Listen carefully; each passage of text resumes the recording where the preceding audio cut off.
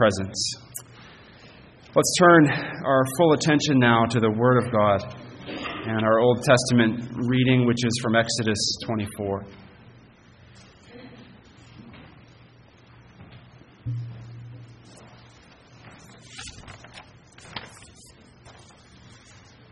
Exodus 24, it's page 72 in the Church Bible.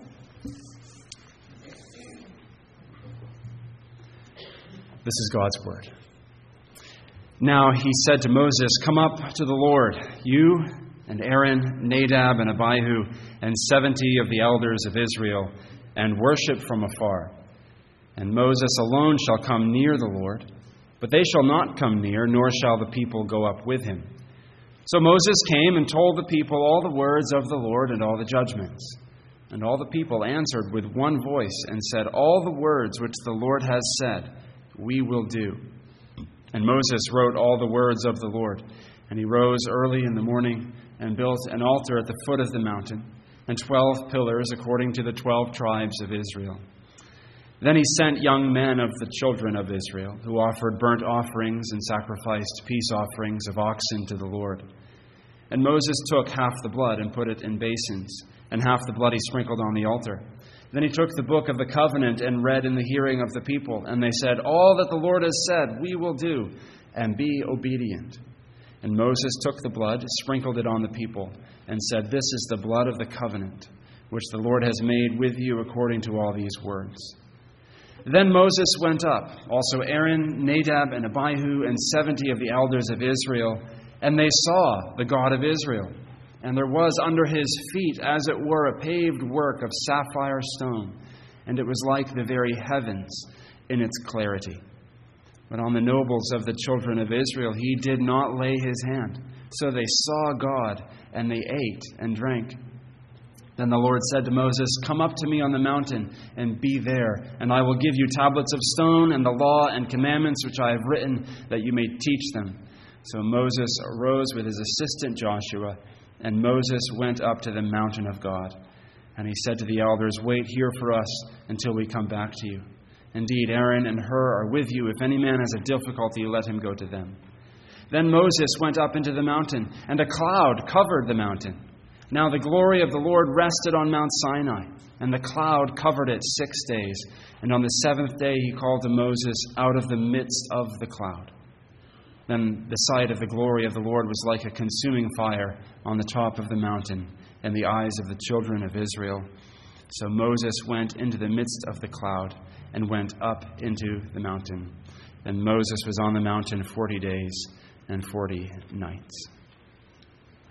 Our New Testament text is Matthew 17, 1 through 13. This will be our sermon text this morning. Now, after 6 days, Jesus took Peter, James, and John, his brother, led them up on a high mountain by themselves.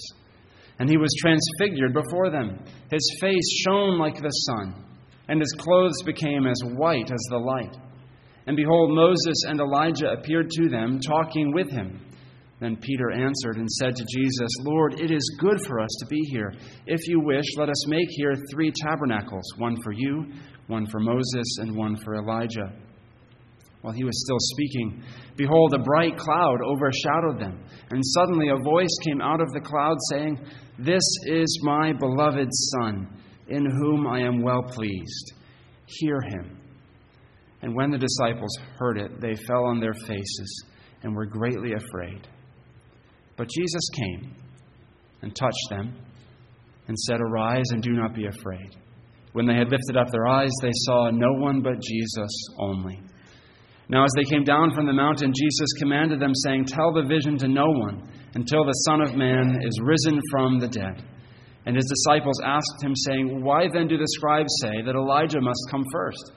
Jesus answered and said to them, "Indeed, Elijah is coming first and will restore all things. But I say to you that Elijah has come already, and they did not know him, but did to him whatever they wished. Likewise, the Son of Man is also about to suffer at their hands." Then the disciples understood that he spoke to them of John the Baptist. Amen. Thanks be to God for his word.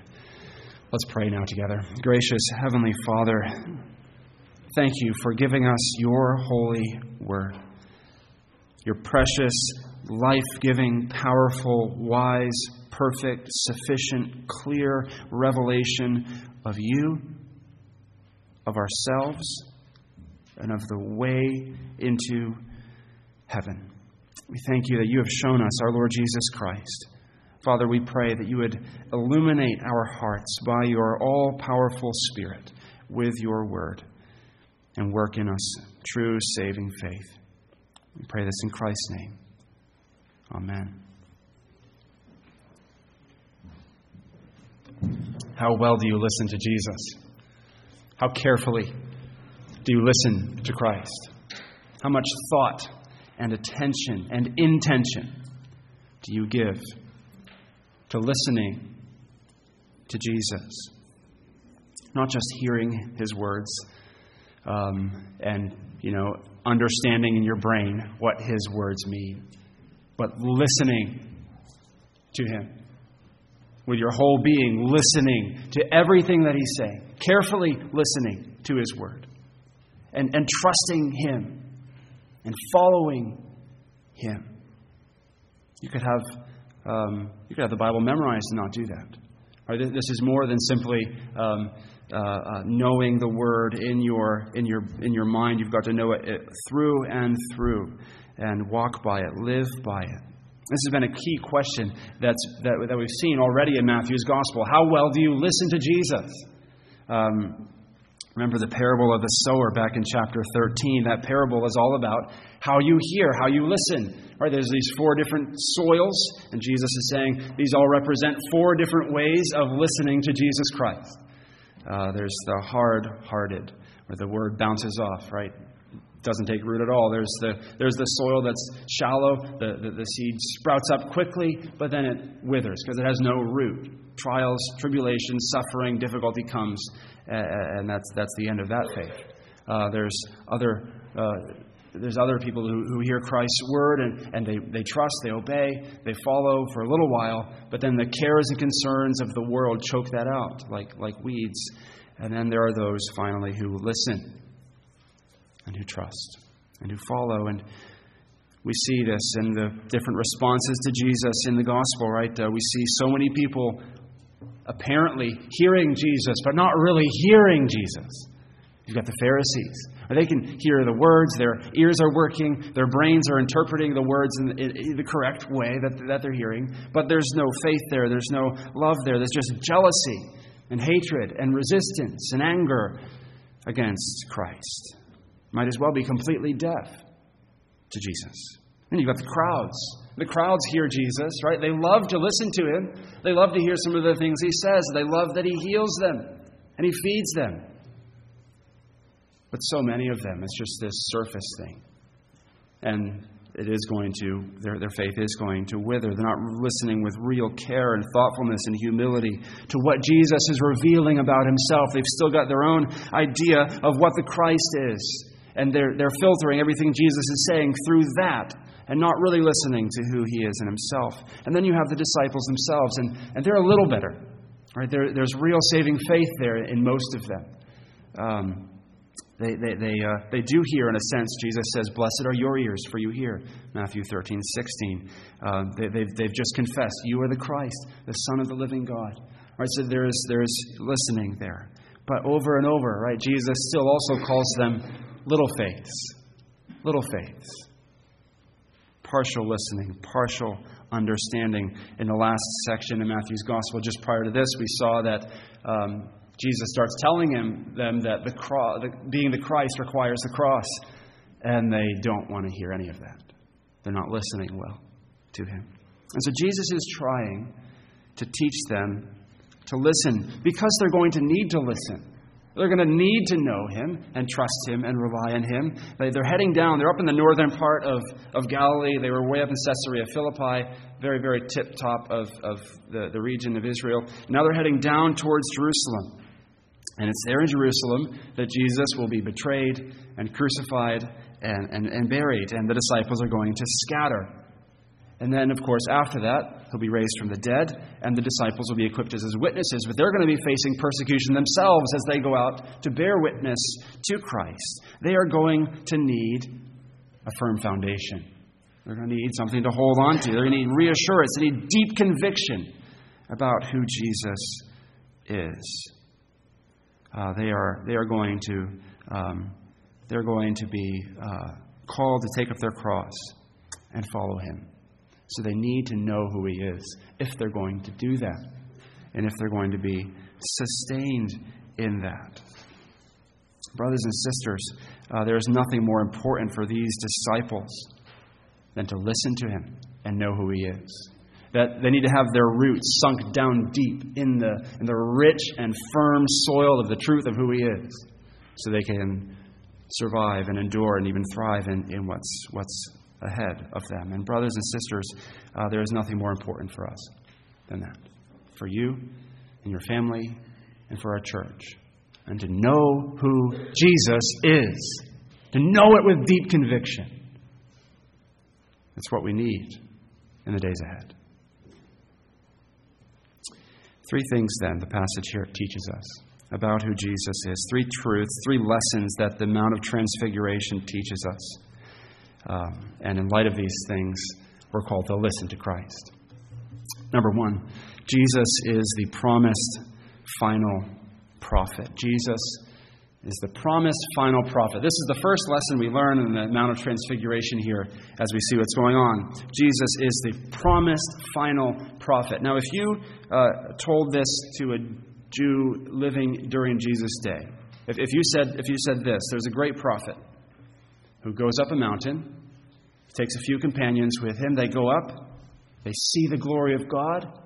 This cloud comes down over them, this bright cloud of glory, and they hear the voice of God himself speaking. And then this great prophet, his face starts shining like the sun. They would think of Moses, right? If you told a first century Jewish audience these things, that's exactly what they'd think of. Oh, you're talking about Moses. Right, Exodus 24. He goes up the mountain.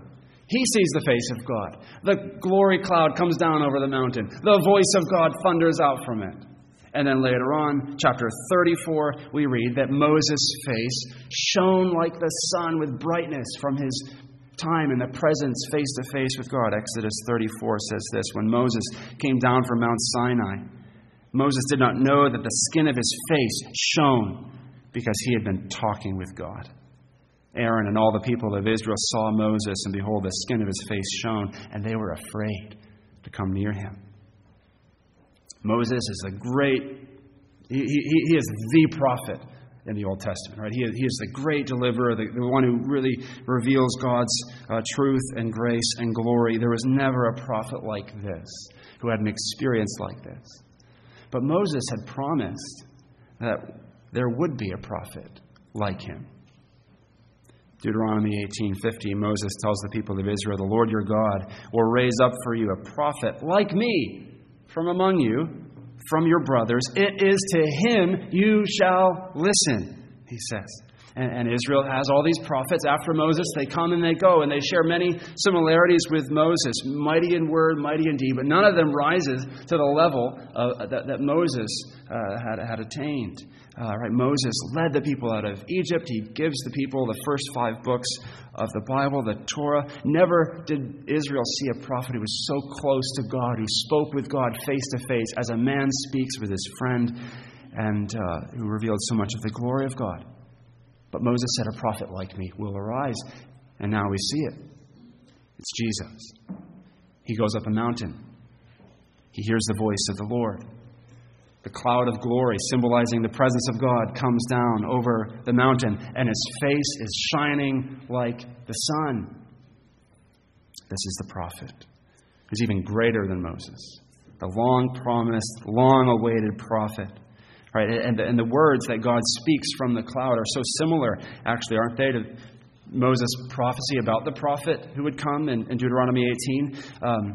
Deuteronomy 18, Moses said, "It is to him you shall listen." And then the Lord says from the cloud, "Listen to him." He's here. And all of this is made even more clear for us by the appearance there on the Mount of Transfiguration of Moses and Elijah. They're both suddenly there, right? This is just sheer supernatural stuff, isn't it? Here on the Mount of Transfiguration, Moses and Elijah standing there with Jesus.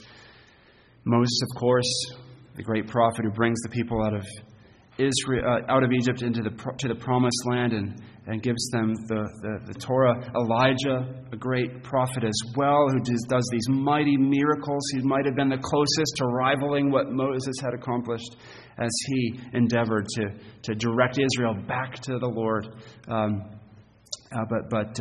But now here they are. They're both speaking with Jesus.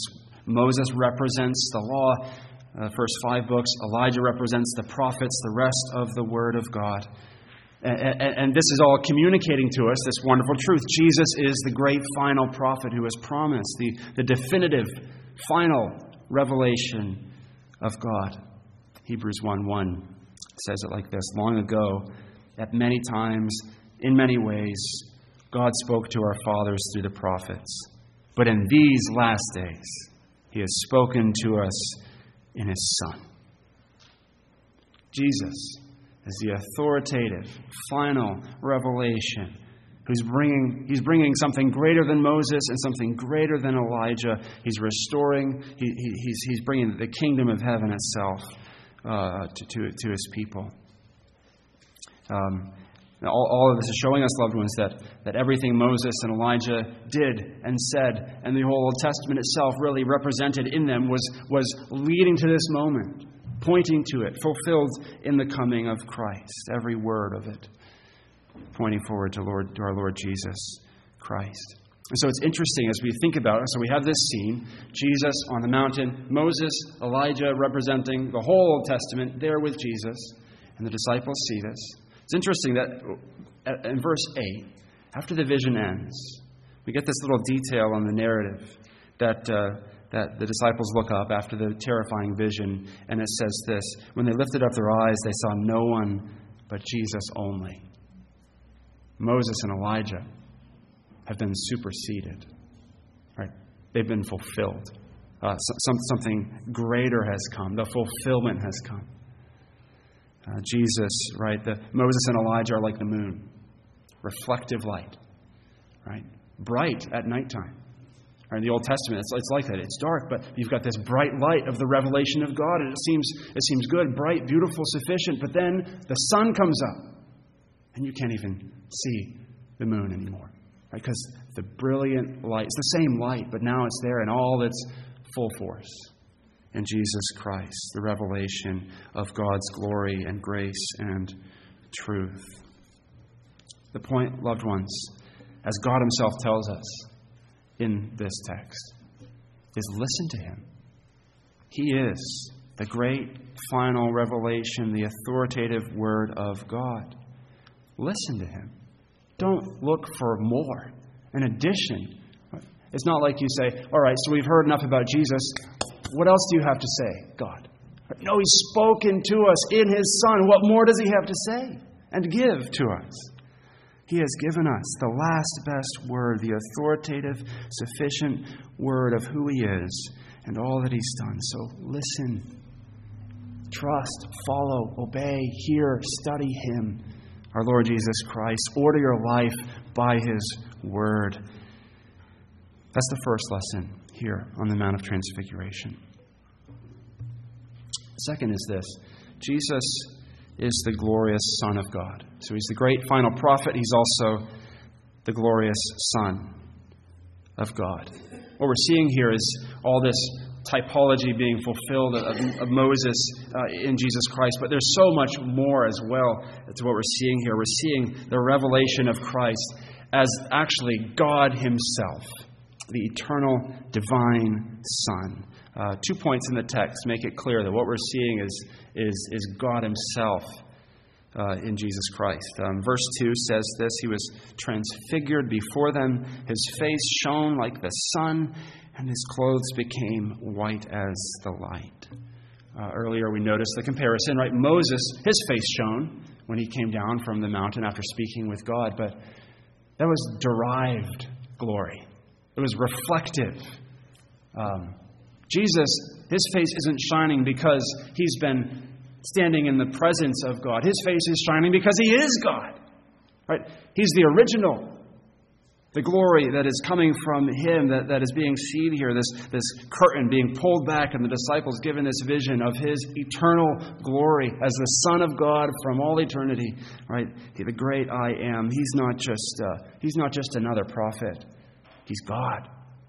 This is why Peter's idea, let's build 3 tents, one for Moses, one for Elijah, and one for Jesus, is kind of a lame idea. Because they're not equals. He's not just another prophet. He is God himself. He is the I am. Moses' face shone because he saw this face back in Exodus 34. So we're seeing God here. Second, of course, and most definitively for us, is God's word in verse 5. This cloud of glory hovers over Jesus and Elijah and Moses, and God's own voice thunders out from the cloud. He says, "This is my beloved Son, in whom I am well pleased. Listen to him." They're just staggering words. God himself says, "This is my Son." What does that mean? That he's the Son of God. This is giving us this window into the relation of the Father and the Son from all eternity. With these words, God is saying, Jesus is my Son, the eternally begotten Son of God. He's the Son. That doesn't make him inferior to the Father, but he's been eternally generated by the Father. He's the eternally begotten Son of God. This is one of the deepest doctrines in all the Christian faith. The eternal generation of the Son. By calling him his Son, God is not saying that he's in any way inferior. He's actually saying he's equal to me. He is of the very same nature as me. One theologian, Robert Letham, puts it like this. He says, "Fathers generate sons who are of the same nature. Consequently, the Son is of the same nature as the Father. He is one with God eternally and indivisibly. His generation by the Father establishes this point. Generation entails identity of nature. It shows that whoever has seen the Son has seen the Father. It proves that Jesus is the ultimate revelation of what God is like. It means that God is just like Jesus." Or as we sing every Christmas in the great carol, "God of God, light of light, very God, begotten, not created." That's Jesus. He is God, generated by the Father, eternally generated by the Father, without beginning and without end. And as the eternal Son of the eternal Father, he is the beloved of the Father. He is the one in whom God has delighted for all eternity with an everlasting, boundless, limitless love, a love that is coterminous with the infinite being of God. These are beyond anything we can comprehend or fathom with our minds. Leads us to say, as it says in the book of Job, can you find out the deep things of God? Can you find out the limit of the Almighty? We cannot comprehend the Trinity, the relation of the Father and the Son from all eternity together with the Holy Spirit. We cannot wrap our tiny little finite minds around the infinite being and majesty of the eternal God. And we shouldn't. We can't. We worship him for this. It's no wonder that even as God says, "This is my Son," Peter, James, and John fall down on their faces in worship, in terrified worship. And so should we, full of awe. When you see Jesus, you see the one who is infinite, eternal, and unchangeable in his being, wisdom, power, holiness, justice, goodness, and truth. He is God. Therefore, as God says, again, verse 5, listen to him. Listen to him. This is God is saying, because He's my Son, listen to Him. This is how you respond when you realize Jesus is God. You listen, you trust, you follow Him. So brothers and sisters, let me ask you the question again. Are you listening to Him? How well are you listening to God? How well you listen to someone depends on how important you think what they have to say is, right? You listen to that doctor with 25 years of experience more than you listen to the brand new nurse. You listen to the 4-star general who's been through the thick of it more than you listen to the private still wet behind the ears. How well you listen to someone depends on how trustworthy and how influential you think they are. How well do you listen to Jesus? He is God.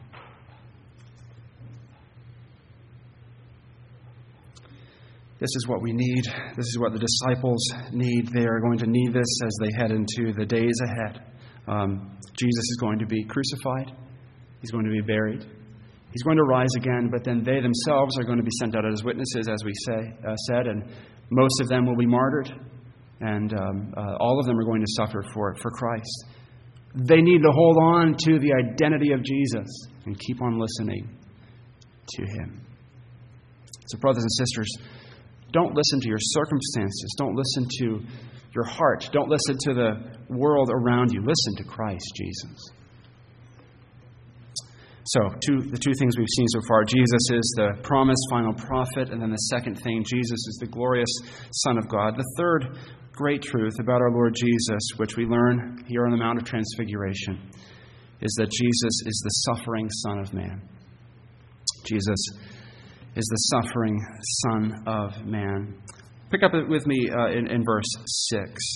The disciples are flat on their faces, terrified, worshiping, but afraid. But then the vision ends, and Jesus comes to them, His face no longer shining with this glory, but veiled again. And Jesus comes to where they're lying on the ground.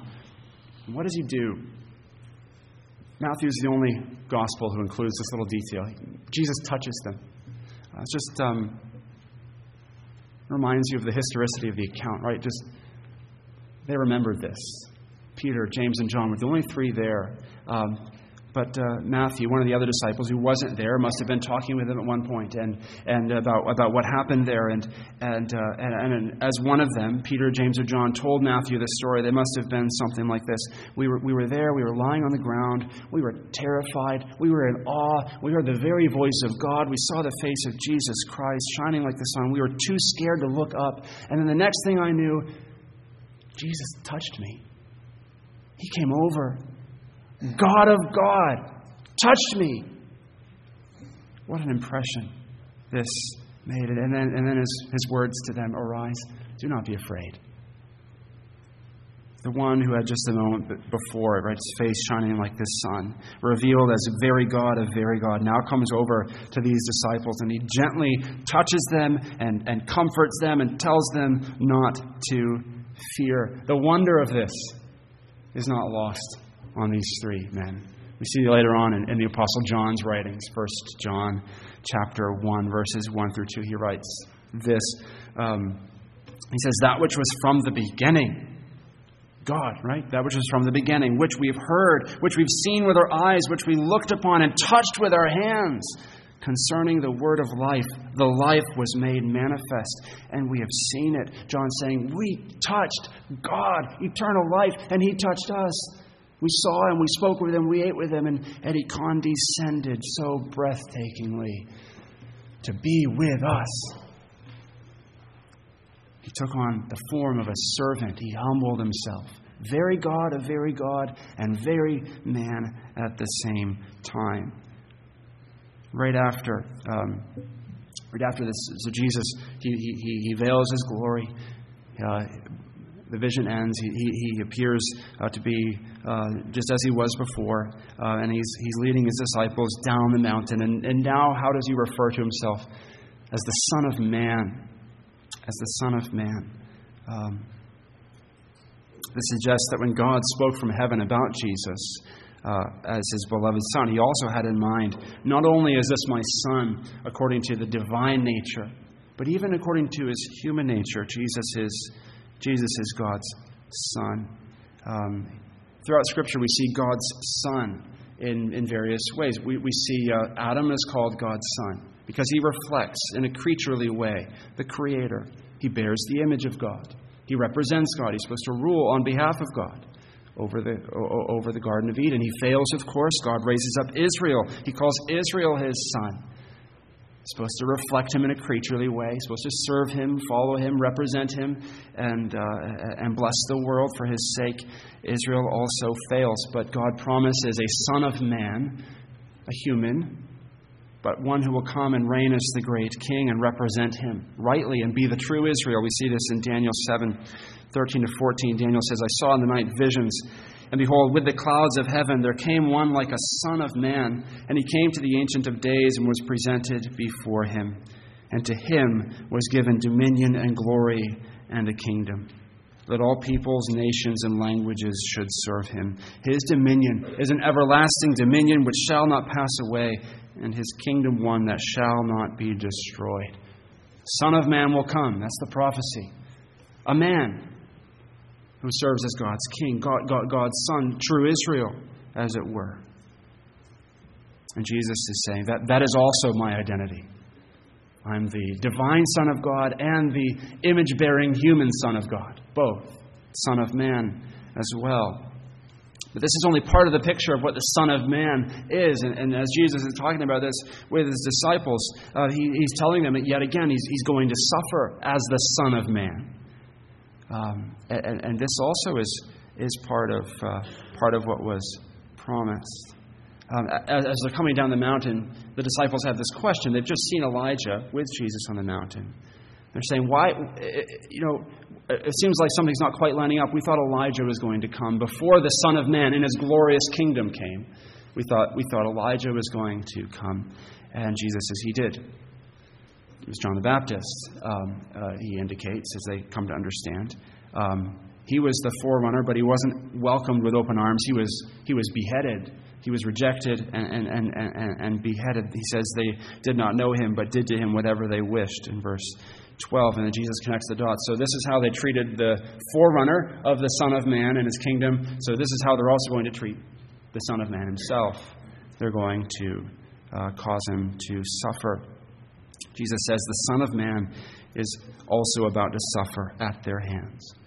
This defies every expectation the disciples have had and that the Jews have had as well, that the Son of Man is going to be the suffering one. Right? The great King who brings in the final victory and world peace is going to be the one who suffers. This is not what they expected, but this is embedded in the very words of God. Again, these words of God in verse 5 are so central to this whole passage. But in verse 5, God says, "This is my beloved Son, in whom I'm well pleased." So he's declaring Christ's divinity. But those words, "with whom I'm well pleased," are an echo of God's words about his servant, his human servant, in the servant songs of Isaiah. Back in Isaiah 42, verse 1, God says, "Behold my servant whom I uphold, my chosen, in whom my soul delights." And it's the same servant who will be talked about in Isaiah 53 as the one who suffers for his people. So this is at the heart of who Jesus is. Also, yes, the great final prophet, authoritative word, the glorious Son of God, and the Son of Man, who's both the King and the suffering servant at the same time. The one who came to suffer for us and die for us, take our sin, take our guilt on himself, and bear the price for our sins. The one who perfectly obeyed his Father for us, who perfectly kept his commandments for us. He was faithful, he was perfect, righteous and holy in every part of his being, and then he died for us, for you and for me. Yes, the glorious Son of God, very God of very God, took on flesh to die for your sins. All this is what is being shown to us here. But why does Jesus put all these things together? Right? There's so many layers in this story. There's so much we are learning and seeing here about Christ. But why does God bring all this together for the disciples and for us? Why in the same breath does God identify Jesus as the glorious Son of God and also the suffering servant and the Son of Man? Because he wants them to hold on to what they're seeing and what they're learning here. He wants us as well to hold on to what we're learning here. And that this is also a promise. The glory of Christ that we see in the text here on the Mount of Transfiguration is not just a glimpse into eternity past of the glory of Christ. It's also a glimpse into the future when we see Christ come in all His glory soon. We see this if we look at a text like Revelation 21:23, which says, "The city has no need of sun or moon to shine on it, for the glory of God gives it light, and its lamp is the Lamb." The Transfiguration is the promise of that to the disciples as they're heading into persecution, as they're heading into witness bearing. Right? Remember what you saw. Christ is the one who will come again in all His glory. They're going to need this reassurance as they see Christ go to the cross, see Him buried. They're going to need this reassurance after His resurrection, and they themselves are sent out for His sake to bear witness to Him. John will be exiled in the island of Patmos. Peter will be crucified upside down. James will be beheaded. They got to hold on to this, who Jesus is, and the promise that He is going to come in His glory. And they're going to see His face shine just like they saw it on the Mount of Transfiguration, but forever and ever and ever as the one whose very glory lights the new heavens and the new earth. What reassurance here for them. But perhaps you respond to it all by saying, well, yeah, it'd be a great reassurance if I'd been there. If I saw it. Why did He only take 3 disciples up? Why not all 12? Why not show the whole nation of Israel? Because they'll misunderstand it, of course. But why doesn't He give us something like this?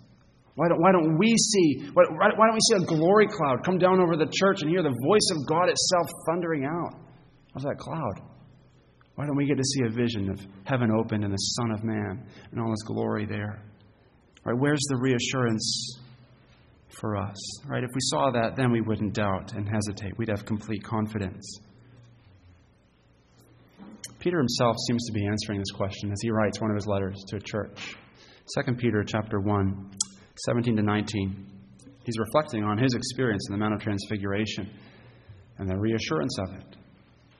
And he says this to the church. He says, "When Jesus received honor and glory from God the Father, and the voice was borne to Him by the majestic glory, 'This is my beloved Son, with whom I am well pleased,' we ourselves heard this very voice borne from heaven, for we were with Him on the holy mountain.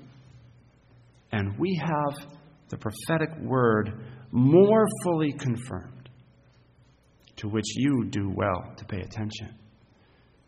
Peter says, we heard the voice, we were there, we're testifying about it to you. But there is something more sure for the church than the Mount of Transfiguration. It's the word of the risen Christ. He's been raised from the dead. He's poured out His Spirit, and He's given us His word. And it is sure. This is what Peter is saying. We have seen the Word of God all brought to fulfillment in Jesus Christ. And now you've got this Word of God, which is even a more sure foundation than an experience like the Mount of Transfiguration. You've got the very Word of God in your hands when you hold the Bible. A sure foundation for your faith, a rock-solid place to stand. The very Word of God, not just the Word about Christ, but the very Word from Christ, written by His Spirit. So when you get up in the morning, getting ready for your day, you see the very Word of God sitting there on your nightstand, open it up and listen to what Jesus says. And when you come to the church on Sunday, and you hear the Word read, and you hear the Word preached, it's the very Word of Christ, very Word of Jesus Christ to His people as He speaks. His word here. So loved ones, keep your ears open. Listen to His word. Give your heart to His word. Study His word. This is the solid foundation. This is the rich, good, firm soil. Sink your roots down into it. Know Him. Listen to Him. Trust Him. Follow Him. That is what will keep you. Listen to Him. You're going to need it. Listen to Christ. Let's pray together. Thank you for your word, O Lord. Thank you that you've revealed yourself to us in such glory and in such truth and in such grace. Father, we pray you grant our hearts faith in you, trusting, listening ears. We know this is not something that we can muster up the ability for on our own. But, oh God, it is only something that you, by your sovereign grace, can accomplish. So work powerfully in our hearts, we pray. We ask it in Jesus' name. Amen.